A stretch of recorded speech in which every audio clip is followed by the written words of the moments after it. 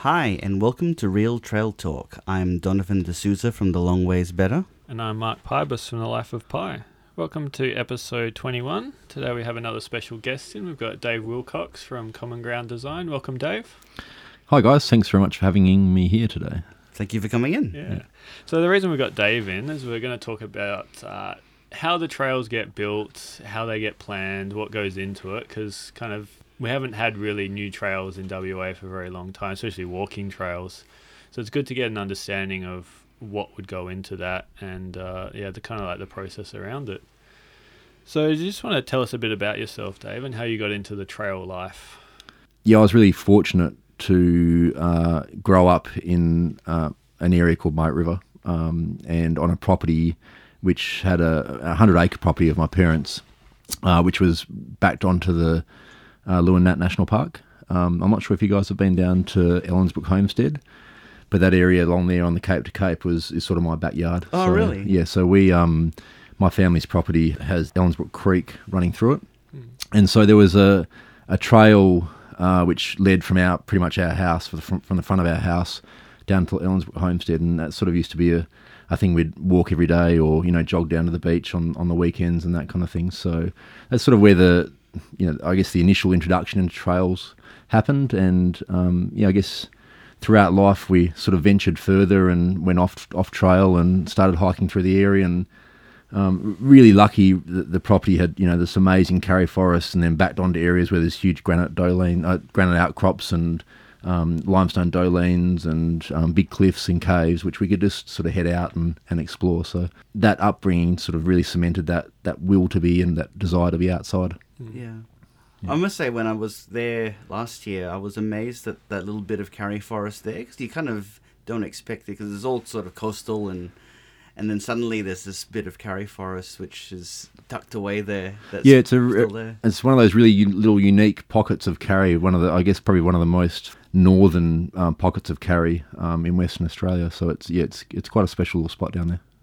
Also fortunate to have done a lot of travel and done a lot of walks sort of all over the place, and sort of really got appreciation for the outdoors and interacting with the outdoors, and not just walking, but also growing up near the Blackwood River and having birthday trips and stuff down the Blackwood with my dad and with family and friends, doing multi-day trips down that. So being immersed in that culture down there of being outdoors is, I guess, what set me on the path of enjoying trails. But it wasn't something that I initially wanted to do as a career. It was just something that we enjoyed and that kind of thing. So as I grew up through my teens, I started venturing out a bit further than the backyard and started doing things like I remember at a point when I really chucked the shits with my family and said, right, I'm going for a walk for a few days. So I packed a bag and decided to walk part of the Cape to Cape. I think it was about maybe 17 or 18 at that stage, and decided I was going to do this a couple of nights overnight by myself, and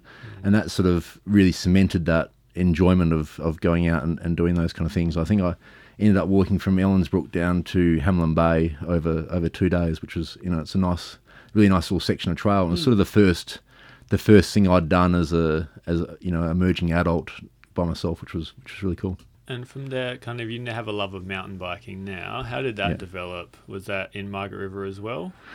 Yeah, it was. And I don't know, I think people that are mountain bikers will probably remember some Mud Cows movies which are out in like 93 and 94 and 95. So they were made by Glenn Jacobs, who's one of the trail designer gurus in Australia.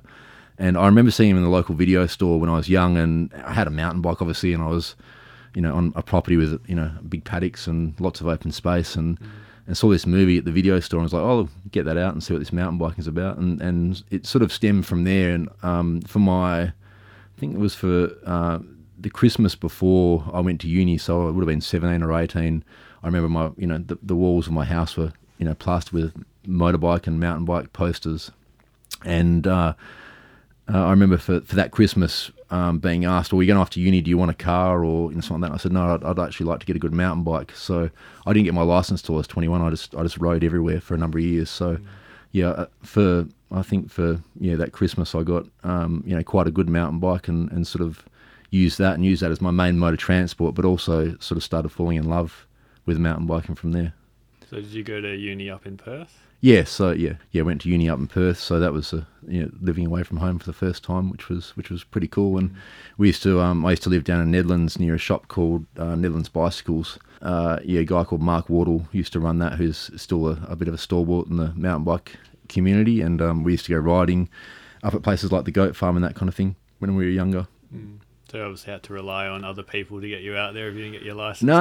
You rode out there? Oh no! Jump on the train. Oh, okay. I remember we used to do the train skip and not pay for your bike. And I remember having to get off at one train station once because we got caught and having to getting told I had to get off and pay for the ticket for the bike, and getting off and the train took off, and I was like, well I'm there in the middle of nowhere with no bike and no mates. What do I do here? So luckily they got off the next train station and I just walked up to it. But I guess that's one of the big things that we see now is that accessibility for young people to getting out to trail networks, and not just in mountain biking but in all types of trails, and how people get out to these places where they can experience the outdoors. And there are barriers like that, so it's it was interesting to have that background and that upbringing that, I guess, introduced me to that in different ways. Yeah. So from this passion that you had that came from, your youth and growing up in Margaret River, how did you translate this into becoming a trail builder? So, growing up, there was an element of always trail building at home. So, big paddocks, having Karri Forest with beautiful Karri Loam and about 30 metres of elevation on the property. As a kid, we built trails. I remember, quite a few of them we built, up to about 1 kilometre long on Mum and Dad's property. So that's where the first interest for trails and trail building started, coming to fruition. And then I guess that translated into, expanding a little bit further. And when we were up at uni, where the new hospital, the new children's hospital is, there was a little bit of bush through there, and that was our backyard, and we sort of built a bit of trail there. But then I guess it wasn't until I started actually travelling as a mountain biker and experiencing what real mountain bike trails were like. We don't really have a lot of those kind of things in WA. We've got some good trail networks, but we haven't got trails which really go, wow, this is an activity I really want to get into. So it wasn't until I started travelling with mates to New Zealand, sort of 2008 onwards, that I sort of really found out that there was this style of trail which was really amazing to ride, and really something that WA didn't offer.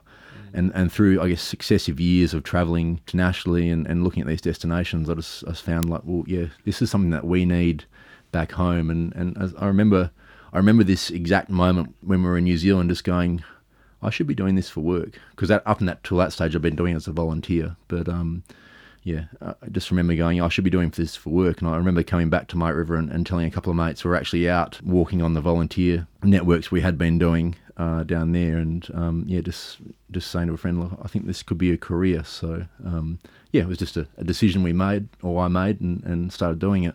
But before I'd made that decision, we'd had there was a long period of volunteering with the Margaret River Off-Road Cycling Association. So, what happened originally is there was a number of guys down in Margaret River that were building trails, because there was no formal mountain bike trails down there. And at a point, and everyone knows this kind of story, it's a cyclical story which happens everywhere. Parks and Wildlife, or CALM as they were called back then, stamped in the ground some no cycling signs, and that sort of got the community to band together. Then we all sort of banded together and started negotiating, I guess, with the land manager to try and formalise these trail networks. So, so that was where my first introduction into negotiating with Parks and Wildlife and that kind of thing come across, and drawing some initial maps, and progressively overdoing that over a number of years and becoming chairperson of Mr. Orca, as it's called. And then I sort of just naturally thought, well, this is something I could start doing as a career, and took the leap. Can you tell us about some specific projects that you worked on in Margaret River, like Compartment 10, and what are the issues that you have in regards to environment, cultural sites, dieback, maintenance, and how does that differ from, say, like the odd ad hoc trails that the enthusiasts normally build, like you mentioned? Yeah, so I guess I've been at both spectrums, and it's interesting looking back now, having the knowledge that I do and understanding the mistakes that I guess myself and a lot of friends were making back then. What's quite interesting is looking back and actually now reviewing those areas where we have done previous unsanctioned trail building was done, 15 years ago, and understanding the impacts it's having now. And I guess WA is quite unique in that it's one of, or the southwest of WA, that's one of the world's 34 biodiversity hotspots, and so that there is these really, I guess, these microcosms of these really amazing flora species and that kind of thing, which you don't see anywhere else in the world. So, from a personal level, is a desire to try and conserve that, and seeing the impacts that we have had previously has been really interesting. So, I guess looking at it from a professional standpoint now and understanding the process you have to go through, and looking at what we did and what people continue to do now, when we go out now and we get hygiene surveys done and look at different areas where unsanctioned trails or illegal trails have been built, you can just see the impacts that you're having on that landscape that you want to be within. And so I know there's a specific spot on the creek trails down in Margaret River, where a trail traverses across an area which up until mountain bikers had been in there was dieback free, and now that trail is transporting dieback into the area, and everything downslope of that trail is now infested, and you can see the difference in the landscape there that trees are dying. So I guess on the adverse of that now is we're going into locations and doing that prior planning and seeing where the dieback is, and having specialist consultants come in and look where that dieback exists, and it's allowing us to plan around that, and so we're not speeding up the spread of dieback and that kind of thing. Mm-hmm. So specifically on Compartment 10, how long did that take from start to finish, and what sort of things were the big challenges about that? And was it many years? Was it months? How long was this project to do? Yeah, so Compartment 10, I think, took about maybe 4 or 5 years from when the idea was originally floated until it was actually built. And so, look, I think that when we talk about new trail developments, you're probably looking at a 2 to 3 year period from the idea to actually anything ever touching ground. And that's if you do have support and funding that becomes available to do it, to engage, I guess, professionals to do each of those stages of trail development. Compartment 10 was actually chosen because it had not a low conservation value, because the conservation value it's part of Wooditchup National Park, but it had a lower environmental value because it was bordered onto the pine trees and had a lot of invasive species spread throughout the area. So that site was specifically chosen because it was able to be fast-tracked. Right. But we still found that, I guess, it originally started when I was part of Mr. Orca, but then it took a number of years to sort of progress through each of those stages.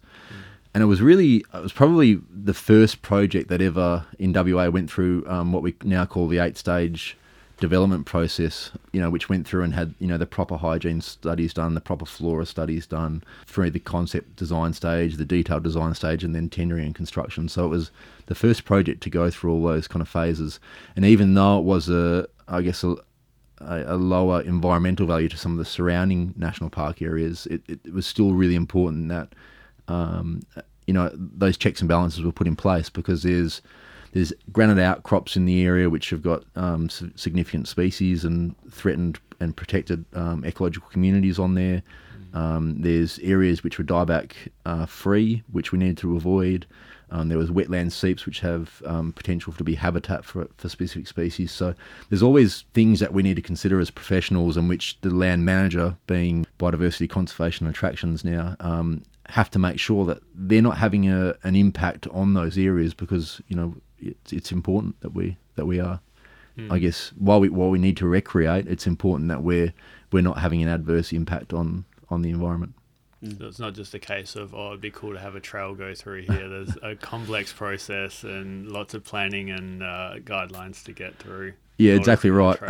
It used to be that simple, and I guess when we were naive, it was that simple. But having a good understanding now of what the impacts you can have on the environment, and if you want to do it right, and if you want to have, I guess, if you look at generationally, if you want to make sure that your kids or your friends in the future have got that same experience that you're chasing, that's the reason we're all out there. Hey, it's why we're out in the bushes, because it's nice to be there. If we're having that impact in that 10, 20 years down the track, it isn't in the same condition and it is a lot worse, then, we haven't been successful in what we've been doing. For sure. I think that's something that comes up a lot when people say, "Oh, I have the right to ride my dirt bike on this track, or to drive my car into sections that are dieback, the dieback risk areas." Is that they don't necessarily realize that while it may be fine on that day, if in generations to come, that one incident might have led to the spread of dieback to areas which were fine before. Yeah, 100% agree. And I guess the challenge is finding that balance between what's appropriate and still making sure that you're providing for those recreation pursuits, because they are legitimate pursuits and you're not going to stop those people from having those desires and wanting to get out there and do that. And what better way to create advocates than to send them out in the bush on trails? But if they are doing it in a manner which is, I guess, unsanctioned, or if you're going out and blazing through the bush and not having a consideration for what that impact might be, it ends up being a degraded experience for everyone. And you mentioned the demand for more trails. Do you think in the future we'll get more and more kind of trail networks in specific areas, or do you think there'll be ad hoc, here, let's put a trail here, those kind of projects? I think the way the state government have progressed with their planning, which in my opinion is a good way of doing it, is they're doing that strategic planning across multiple different activities, which is sort of identifying those different areas which are priorities, which is a good way of doing it, because it unlocks permission and approvals, but it also potentially opens up funding to get into those areas. We haven't seen it happen in a big way yet, but yeah, that process is unlocking those areas. Yeah, so we've had the mountain bike strategy gone through, and that's now in review process for funding and trail building. Is that right? Yeah, so the mountain bike strategy was released in 2015, and since then 2 regional mountain bike strategies, one for the Southwest and one for Perth and Peel, have been released. As a result of that, I know a number of major funding applications have been made, and unfortunately WA has just been in that space where we've had a change of government, and we were right on the cusp of getting some really good commitments from different parties, and that didn't pull off at the election. And then there was a change in I guess the funding methods through royalties for regions, and now we're in a position where Parks and Wildlife and DBCA are really actively pushing to get major funding to develop a number of trail networks across the state, which would be a huge boon for the area.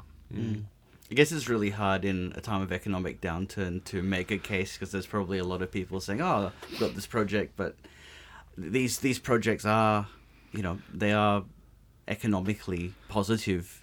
That's the dream, is build it and they will come. Yeah. And I guess really that's what those passionate people within those organisations like Sport and Rec and Parks and Wildlife are, advocating to their counterparts and to their ministers, are saying, look, these have a great economic impact, but they also provide that recreational benefit as well. So, it can have a really positive influence on different areas, but it takes time. You look at, everyone touts Derby as this success case, and then it happened all of a sudden, but there's about 12 years of prior planning that actually happened before that project came off. So, these things take a long time. Now, obviously you started in a more ad hoc fashion, but now it's in a much more professional manner that the trails are constructed. Do you still get involved in the day-to-day actual construction of the track, or is it more of a supervising kind of role? I threaten to, and I'd love to. There is potential that I will be doing a bit in the near future, just because our team is growing so quick, and we've got a number of projects on. But really, most of my work these days is around the planning and strategic work, coordinating our team of trail builders, just speaking to government and trying to get these things across the line. So I guess that's where my main skill set is. I love building trail, and I'd love to be doing that full time, but I recognise that we've also got some amazing trail builders within our team who are equally good as I am, and you're more than capable of doing it. So I guess where I can put my skill set best is probably in other areas at the moment. Okay, and you mentioned Blue Derby before. and New Zealand, and you've visited quite a few places around the country and internationally that have Yep. these mountain bike networks and trail networks. Can you just tell us a little bit about how they come about in terms of a funding model and also the impact that they have on the economy? And you think, Yeah, sure. can that develop in WA to that degree? Yeah, I have been lucky to travel extensively throughout the world, actually looking at trails, both as a trail enthusiast and as a professional. So, whether it's, through hiking walk trails through Papua New Guinea or mountain biking in British Columbia, I've been lucky enough to see a number of places, and it's a resounding, every time you look at these things, it's a resounding, this impact works. It has a really good economic impact on destinations, and you don't need to go far from Australia, but within Australia, Blue Derby is probably the one that everyone talks about at the moment, because it's probably the first of the big destinations which received a big pool of funding. But it's no different to looking at things like the Lake District, which I've been to in the UK, and the walk trails and the economic impact that area has as a trail town. It's no different to that, and it's no different to the Welsh Trail Centre models, and throughout Europe and Switzerland, all the trail networks they have there. It's the same worldwide. Build trails, and people will come and they'll spend money, and they'll buy burgers and they'll buy beer, and they want a bed. So it's a pretty proven model. What's difficult sometimes is convincing the powers that be that if they do this, the economic multipliers and the visitor spend and the visitor stay is significant enough where it's worthy of investment. So I know Whistler in North America, they have kind of a pay model where you buy a pass and you get to go up and down the lifts, but they're already there for the skiing season. Do you think a pay model would work in WA?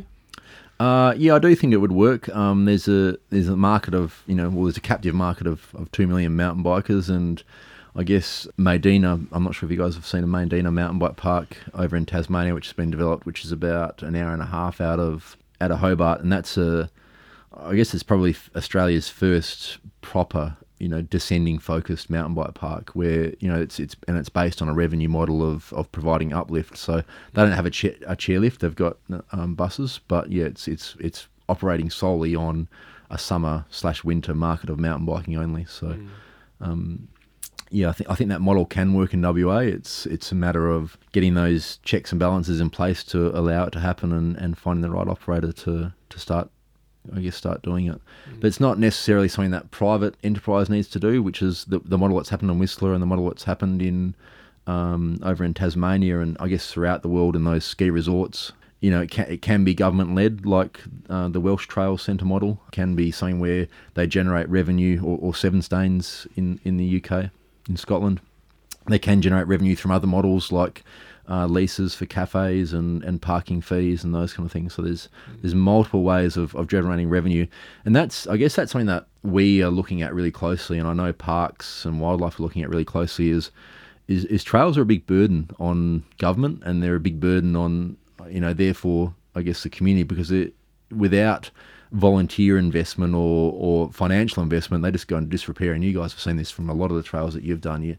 How many trails are there? How many bicentennial trails are there out there? Which you struggle to find a sign, or you can see a sign. There's only one post hanging on it, and then there's countless numbers of them out there. And that's only 20, 30 years or 30 years ago. It's not a long time ago that they were developed. So it's important that trails are developed strategically, and they are developed, in a way which is going to have some kind of sustainable revenue model or sustainable management model behind them. It doesn't have to mean they generate revenue. It can mean that there's like the Kalamunda Mountain Bike Collective, for example, manage their trail network through volunteer base.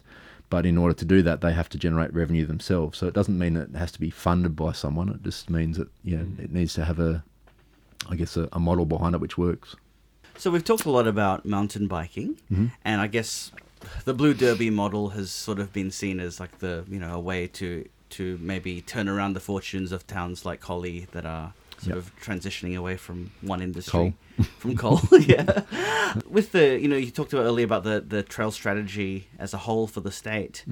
Are there other sort of types of trails that you think that will come into play as potentials to have the similar kind of impact? Other than mountain biking? Yeah. Yeah, look, obviously, people perceive me as being a mountain biker. It's quite funny. Obviously, I am a mountain biker, or I used to be before I became a trail builder. I don't do it as much as I'd like to these days, but I'm also an advocate and I guess an enthusiast on multiple different kinds of trails, and I see the need for other trail types out there, and I guess we're engaged by local governments and state government across a number of different types of trail types, where there is a desire to develop new trails and there is a desire to improve existing trails. And so I think mountain biking's had its fair share of the pie to date, but it's only been a really small pie. When you compare it to other areas, really we need to be expanding what the offering is for mountain biking, but also expanding the offering for for other types of trails like hiking and trail running and paddling and trail bikes and four-wheel drives, and there's every kind of trail user needs a formal trail system out there. So I know, I mean, obviously we're mainly hikers, but one of the things that I heard from someone in Collie that was really interesting to me was someone talked about the potential for a multi-day kayak trail in the area. And I think that's something that, even though I'm not really a kayak, I mean, I have a kayak, but I don't use it very often.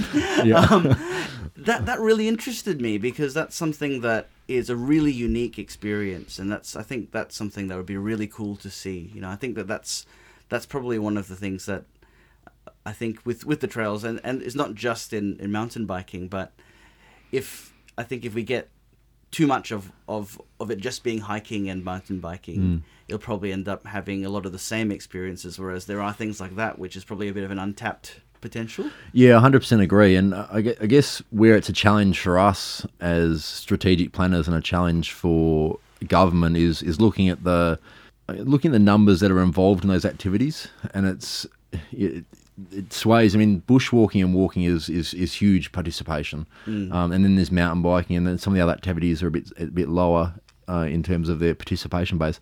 But that doesn't mean they're not legitimate activities which need to be provided for and need to be catered for. The good thing about kayaking, as you know, is that you don't necessarily unlike mountain biking, where your trail isn't provided by the deity of your choice. Kayaking, there is these facilities out there which have been created, and as long as it's raining like it has been today, they'll be pretty good to use. But that doesn't mean they're accessible products, and that's the big key point in what we're trying to achieve with what we do is making sure that these trail experiences are accessible to communities and to individuals that wouldn't normally go out and do those kind of experiences, because that's how we get more people out of off their bums and out into nature and experience these kind of things. And with the more people out there, there's more demand, and the more demand there's the more desire, and hopefully with that means there's more trails and more advocates for the environment as well. Definitely. Yeah. That's something that I know a friend of mine talked a lot about, is that when people see nature, they become advocates for nature.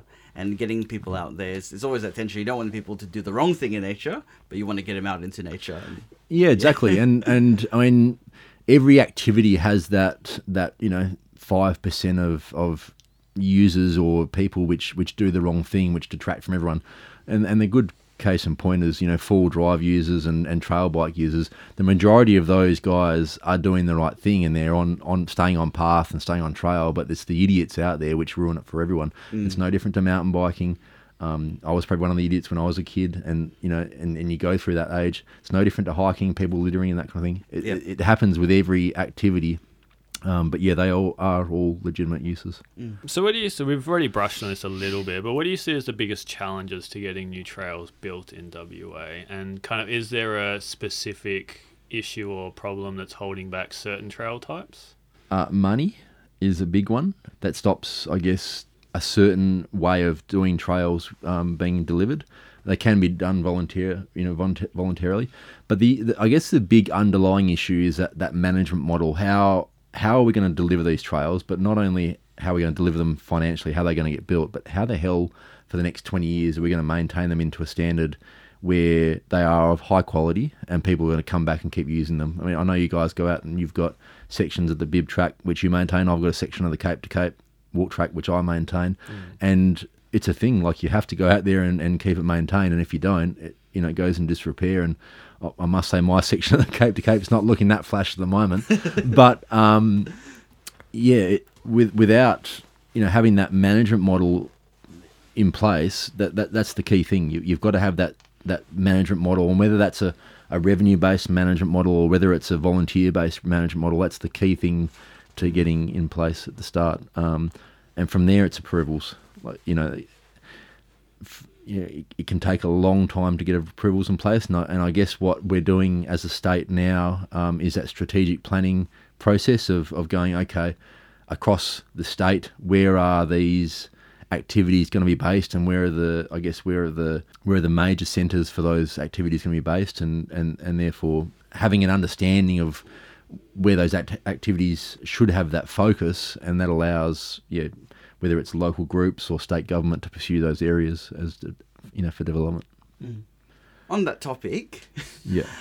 So recently I was in Denmark, and I defined a route through the area. So I linked up sections of the Mundabidi through to the Bibbulmun, and then using sections along the beaches and through to Elephant Cove. So that, and then walking along the coastline from there back to Madfish.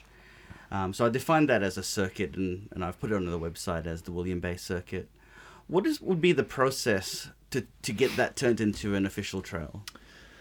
So there's an 8-step process, and it's defined. Parks and Wildlife have adopted it across all their trail systems, but it's defined in the mountain bike management guidelines, which are still in a draft form. But that 8-stage process outlines exactly what you would need to do in order to get to final construction or adoption of that as a formal trail system. So step 1 is to put a proposal together, which is sort of what you've done with the website and marketed that trail. But usually that's some kind of a document which goes to the land manager, or in your case, from what I think you're saying, that would be multiple land managers, probably Shire Denmark and Parks and Wildlife and a few other areas. You'd go to those people and say, look, we've got this proposal in place. What do you think? And they may go, no, there's the door. Or they may go, yeah, it's a valid reason. It might stack up economically, and then they'll say, okay, let's pursue this a little bit further. Stage 2 is to develop a framework, and the framework really sets out, I guess, what the scope and scale and what the intent of the trail is, and who's going to manage it, and who's going to take care of it, and how big it's going to be, and what user groups it's for, and what's the intended market, and all those kind of things. So it's really defining all those things very early in the project, so that you can keep referencing back to it and saying, okay, well, this is what our agenda was. We need to make sure we're keeping to that. From there, it becomes a design exercise and an approvals exercise. So the stage 3 is doing concept design. Stage 3 is actually doing environmental approval or environmental assessments, so site assessments. So looking at getting hygiene assessments done, flora and fauna assessments, heritage assessments. You'd have to get all those done. Then it goes into concept design, and then it goes, well, these are the areas that we want to go.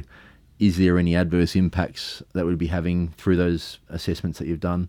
If not, then you start going into the approvals process of trying to get conditional approval. Then you go into detailed design, and then it's construction, and then it's maintenance, right, or management. So there is, it's a fair process, and I've glossed over it very quickly, and you can go into a lot of detail of each of those steps. But where it's existing trail, and you're saying some of it's Mundabidi, some of it's Bib Track, some of it's Coast Walk. So only 3 Ks of it is probably a bit questionable because it's walking along the granite headlands.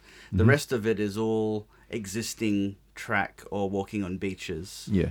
So something like that, you may find that if you want to define it as a loop, it's just a marketing exercise. But if it has sections which haven't been formally sanctioned as trail, they need trail work and that kind of thing, it need to go through a process, especially if it's on Parks Estate.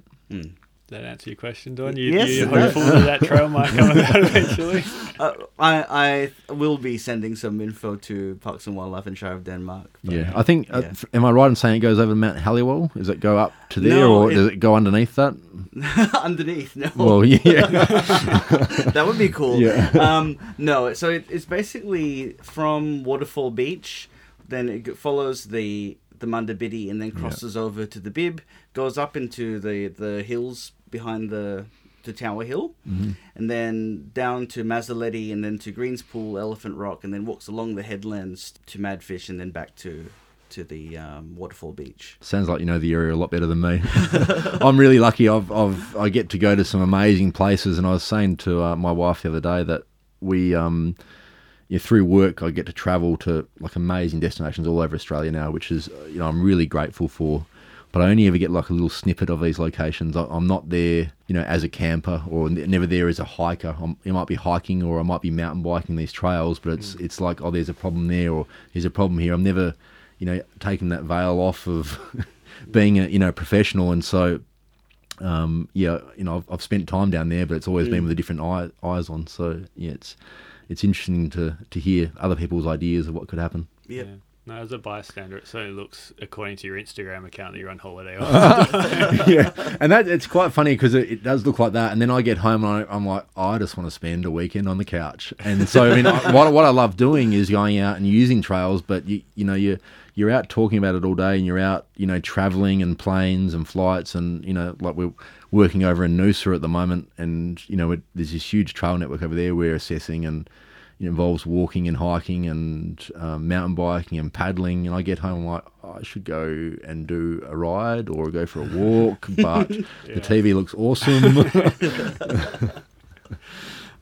Yeah, I understand. I just came back from a week and a half in the Pilbara, and it was like a holiday of sorts, but I was doing work while I was up there, and it was volunteer work, but it still felt like work. And it's like, it was nice, but I just want to spend a bit of time just doing nothing now. Yeah, I just feel like, I guess recently, we're super busy with work, and I can't be more grateful for that, and the team that we are working, that I have to work with. Our team's fantastic, but I do feel like I'm lacking that immersive experience recently in just getting out there and doing it. But that comes with being a new dad and having another expecting baby and those kind of things. So Yeah.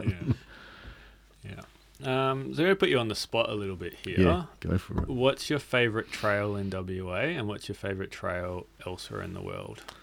I want to say that, I'm going to sound like a bit of an idiot, but I want to say that one of my favourite trails is actually one that I developed before I was a professional trail builder, and I went for a ride on my birthday, which was Friday last week, which is, I think, the first time in probably about 3 months that I've been out and gone for a ride. And I just rode around Compartment 10, and I rode Big Pine again for the first time in quite a while. And I love that trail. It was, there's just some sections on there where I forget that I'm a trail designer. I forget that I'm a trail builder. I just become a trail user, and it's a nice experience, and it's not very often that I get to do that anymore.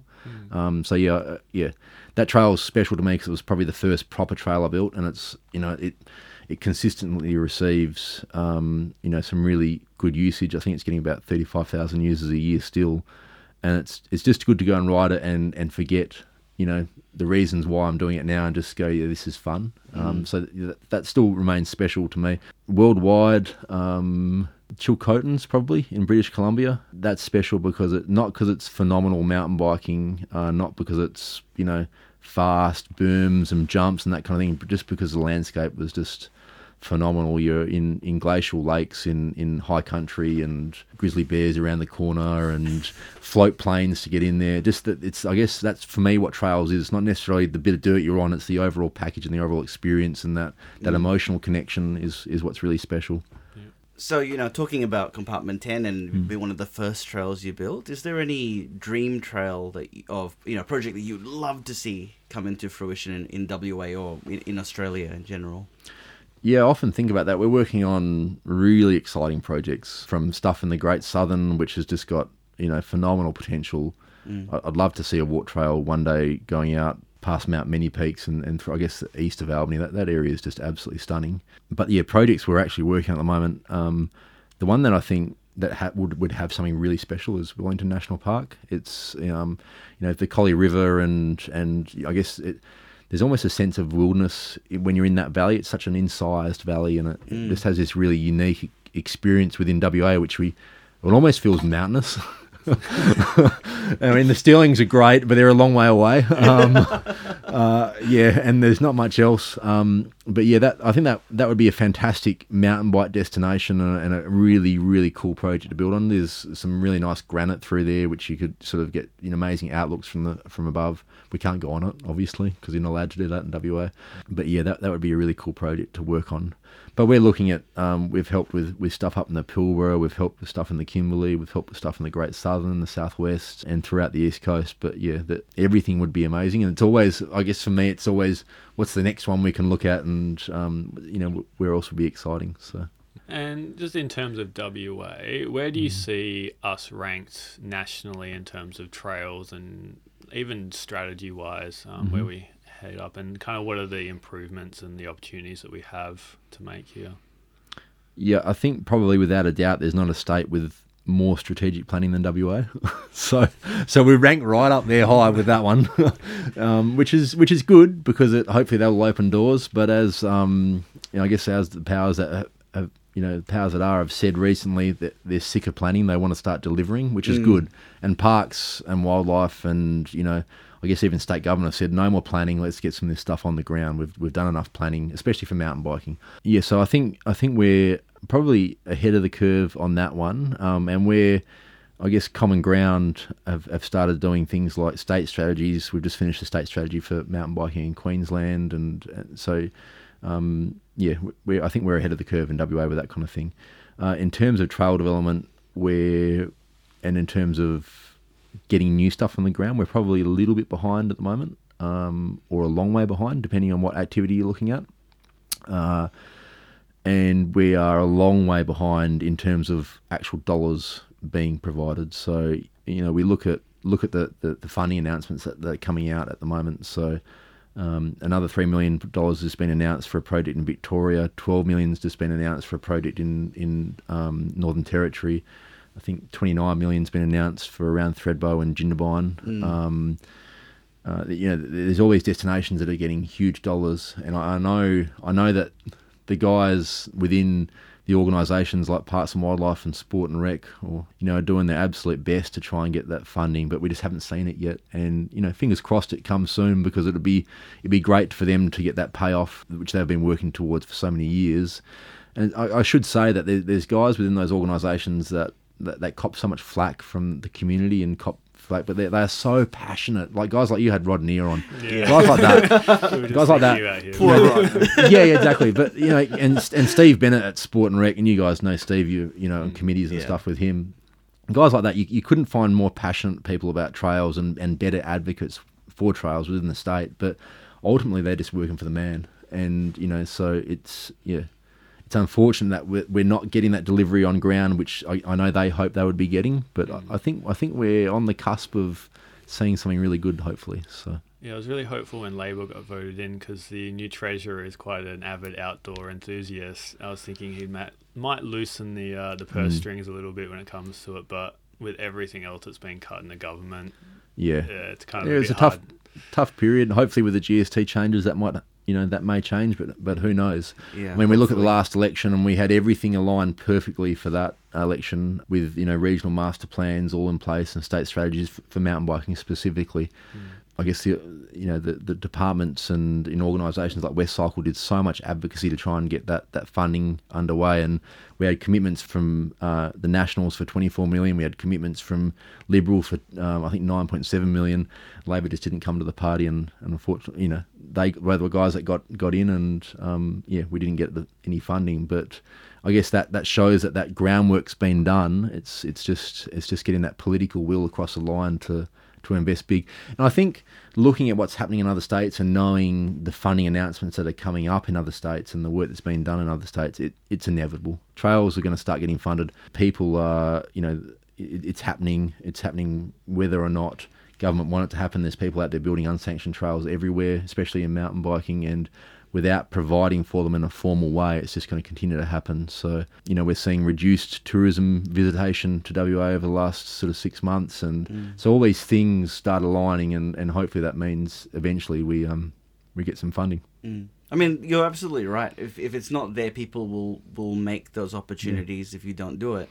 I mean, the whole reason why I went out and created that circuit, I mean, I didn't go and cut a track. Yeah. Sure. But the whole thing was that the supply doesn't meet demand, and that's exactly that shortfall will be made up by people coming up with their own ideas if you don't follow a strategy. Yeah, exactly. And it's not just, we shouldn't just be focusing on those big ideas either. It's all those little communities. Like I live in a little town called Augusta, and there's maybe 30 kids at the primary school and a few teenagers and a bunch of dads and mums and a hell of a lot of old people.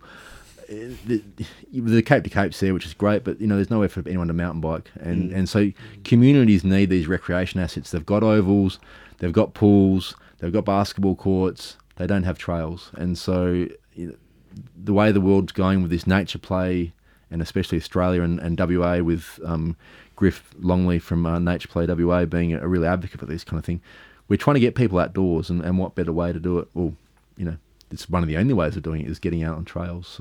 So we should be really advocating and pursuing those avenues. Yeah, I always get really disappointed when you see a government or a shire saying, here's something for the young people, and it's a skate park. Like every town now has a skate park, so not every kid skates. Like some just want to be out in the bush, and not have that opportunity is a bit of a shame.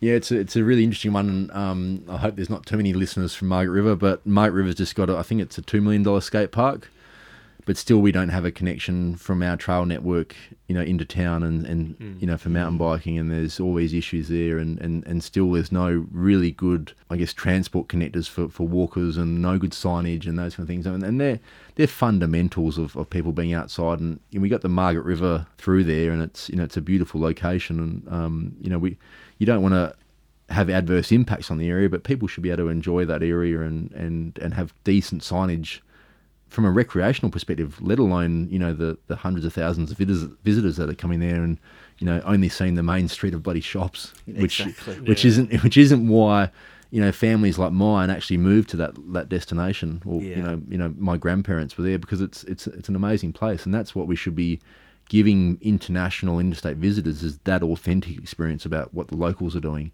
And even some of the locals now are forgetting that's they're just becoming other peoples in little boxes in suburbs. It's we need to get people outdoors. Yeah.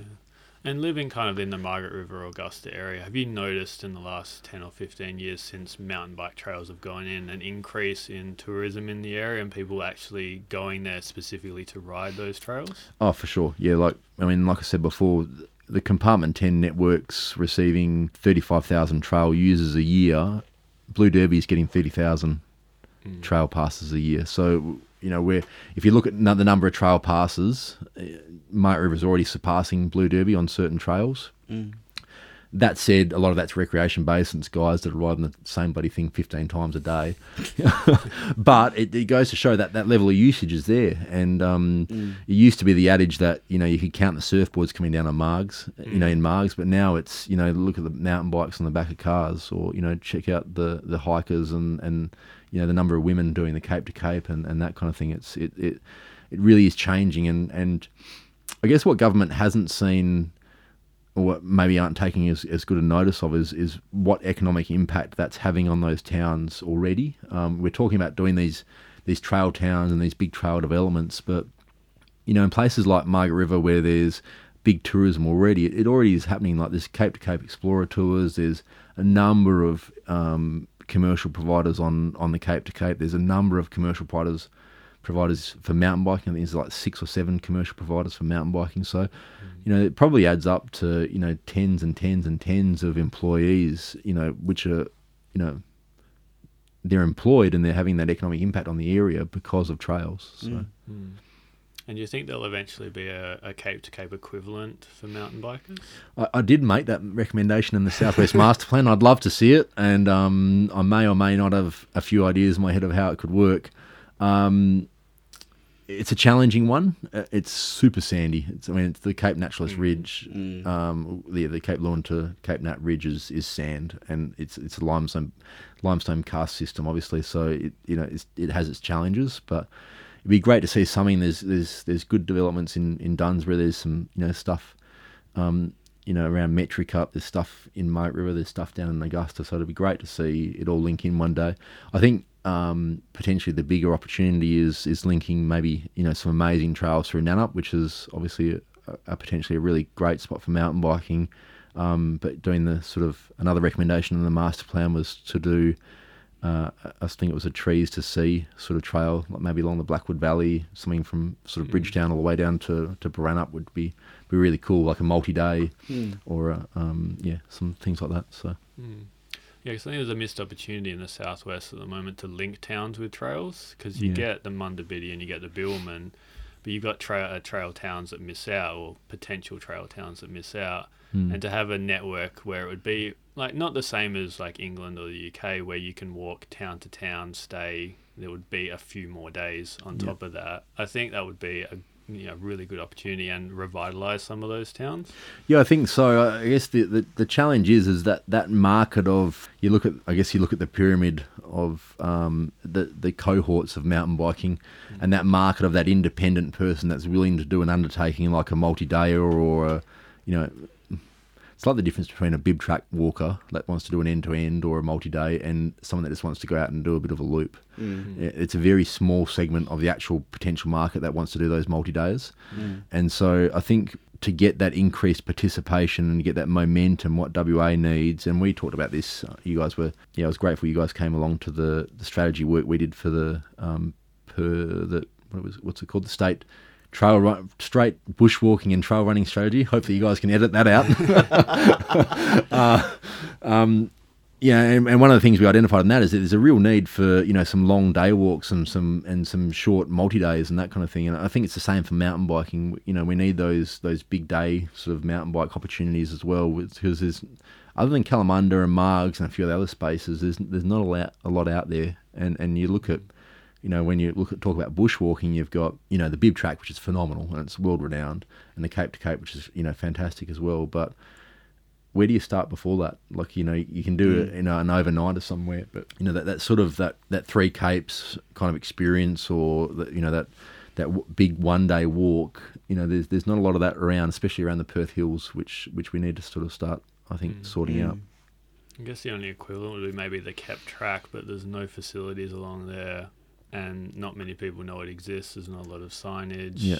Because it used to have, a really good website and everything that disappeared. It's for a walker's perspective, it's terribly hard and compacted. So it's great to ride on, but terrible for walking the whole distance. Yeah. We had this discussion. We've had, I guess, 4 or 5 hours today in strategic planning with the rest of our planning team, which was good fun today. And we had that discussion around, what are people coming to WA for? Are they coming just to do a trail, or are they coming to do a trail in an iconic destination, or are they coming to see amazing vistas? We came to the conclusion that, mountain bikers, you can sort of transplant into almost any environment. They want to be in a really nice environment, but they're a little bit more susceptible to being transplanted into an environment that isn't as desirable as a hiker or a bushwalker. And so I think that's the challenge, is getting those trails in those, there's really iconic, for bushwalking, there's really iconic destinations. And that's the pitch that we need to give to government, that we can do those kind of things, whether it's in the Kimberley or whether it's in the Great Southern, they're the places that stand out and people will remember and come to, like the Three Capes in Tassie. Everyone's talking about that now. So it's sort of the new Blue Derby of hiking. And people are spending a fortune to go on that, and yet it's busy. Yeah, well, I booked to go on there, I think it was almost a year and a half ago or 2 years ago now, and I keep getting, and anyone from Parks Tas, I'm sorry that's listening, we keep getting emails saying, can you please rebook your, we've got the ticket sitting there. Dad and I, again, very fortunate. My old man and I have done a number of trips around the world doing those kind of things, and that was going to be our next one, but we just haven't got to it, unfortunately. So it should be good. Looks like a really, really good product and really high end. I think we need a balance of both You know, we need Yeah. some sort of, you know, the high end sort of stuff, which you can generate, you know, good revenue from, and that kind of thing, like that does. $500 for a ticket, you know. So Yeah. I'll let you know how I go. I'm going in October. Oh, yeah? The very high end one. oh yeah, good on you. Is that with Australian Walking Company? Yeah. Yeah, cool. Yeah. Yeah, no, that should be fun. But I guess we kind of have that on the Cape to Cape, where you can do a day walk and then go to a luxury hotel at the Yeah, end. There is opportunity in WA. I just think we need to promote that a little bit better. Yeah, agreed. And yeah, we had that experience on I'm not sure you guys know the Queen Charlotte in Queen Charlotte Sound, Picton area in New Zealand. Same thing, you know, that multi-day walk, you know, of walking into a hotel. It's such a good experience. Like, I mean, yeah, we've done good pack hikes through Papua New Guinea, and it's great, you know, sleeping in tropical rainforests in a tent with, you know, shitty water and you know, camp food and that kind of thing. But it's pretty nice sleeping in a really nice hotel at the end of the night and having a spa and having a cold beer. Yeah. When we did the overland track, you know, so we stayed in the huts the whole way, but at the end we stayed in a luxury hotel, and it was glorious. You know, like to get clean, stay in a nice hotel and eat good food, and you're getting back to the economy. You are, you know, yeah. so it is good. All right. Well, Cool. Thanks very much for your insight today, Dave. It's been eye-opening. I think the listeners will really appreciate kind of the other side of the trail experience for those that have to build it and plan it and get funding for it. Yeah, it was great to be here, and it's good to be sitting here with advocates for trails and guys that are out there, you know, promoting and making trails more accessible for people. So yeah, thanks for having me here along.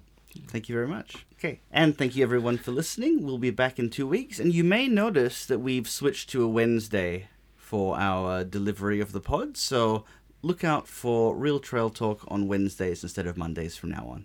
Thank you.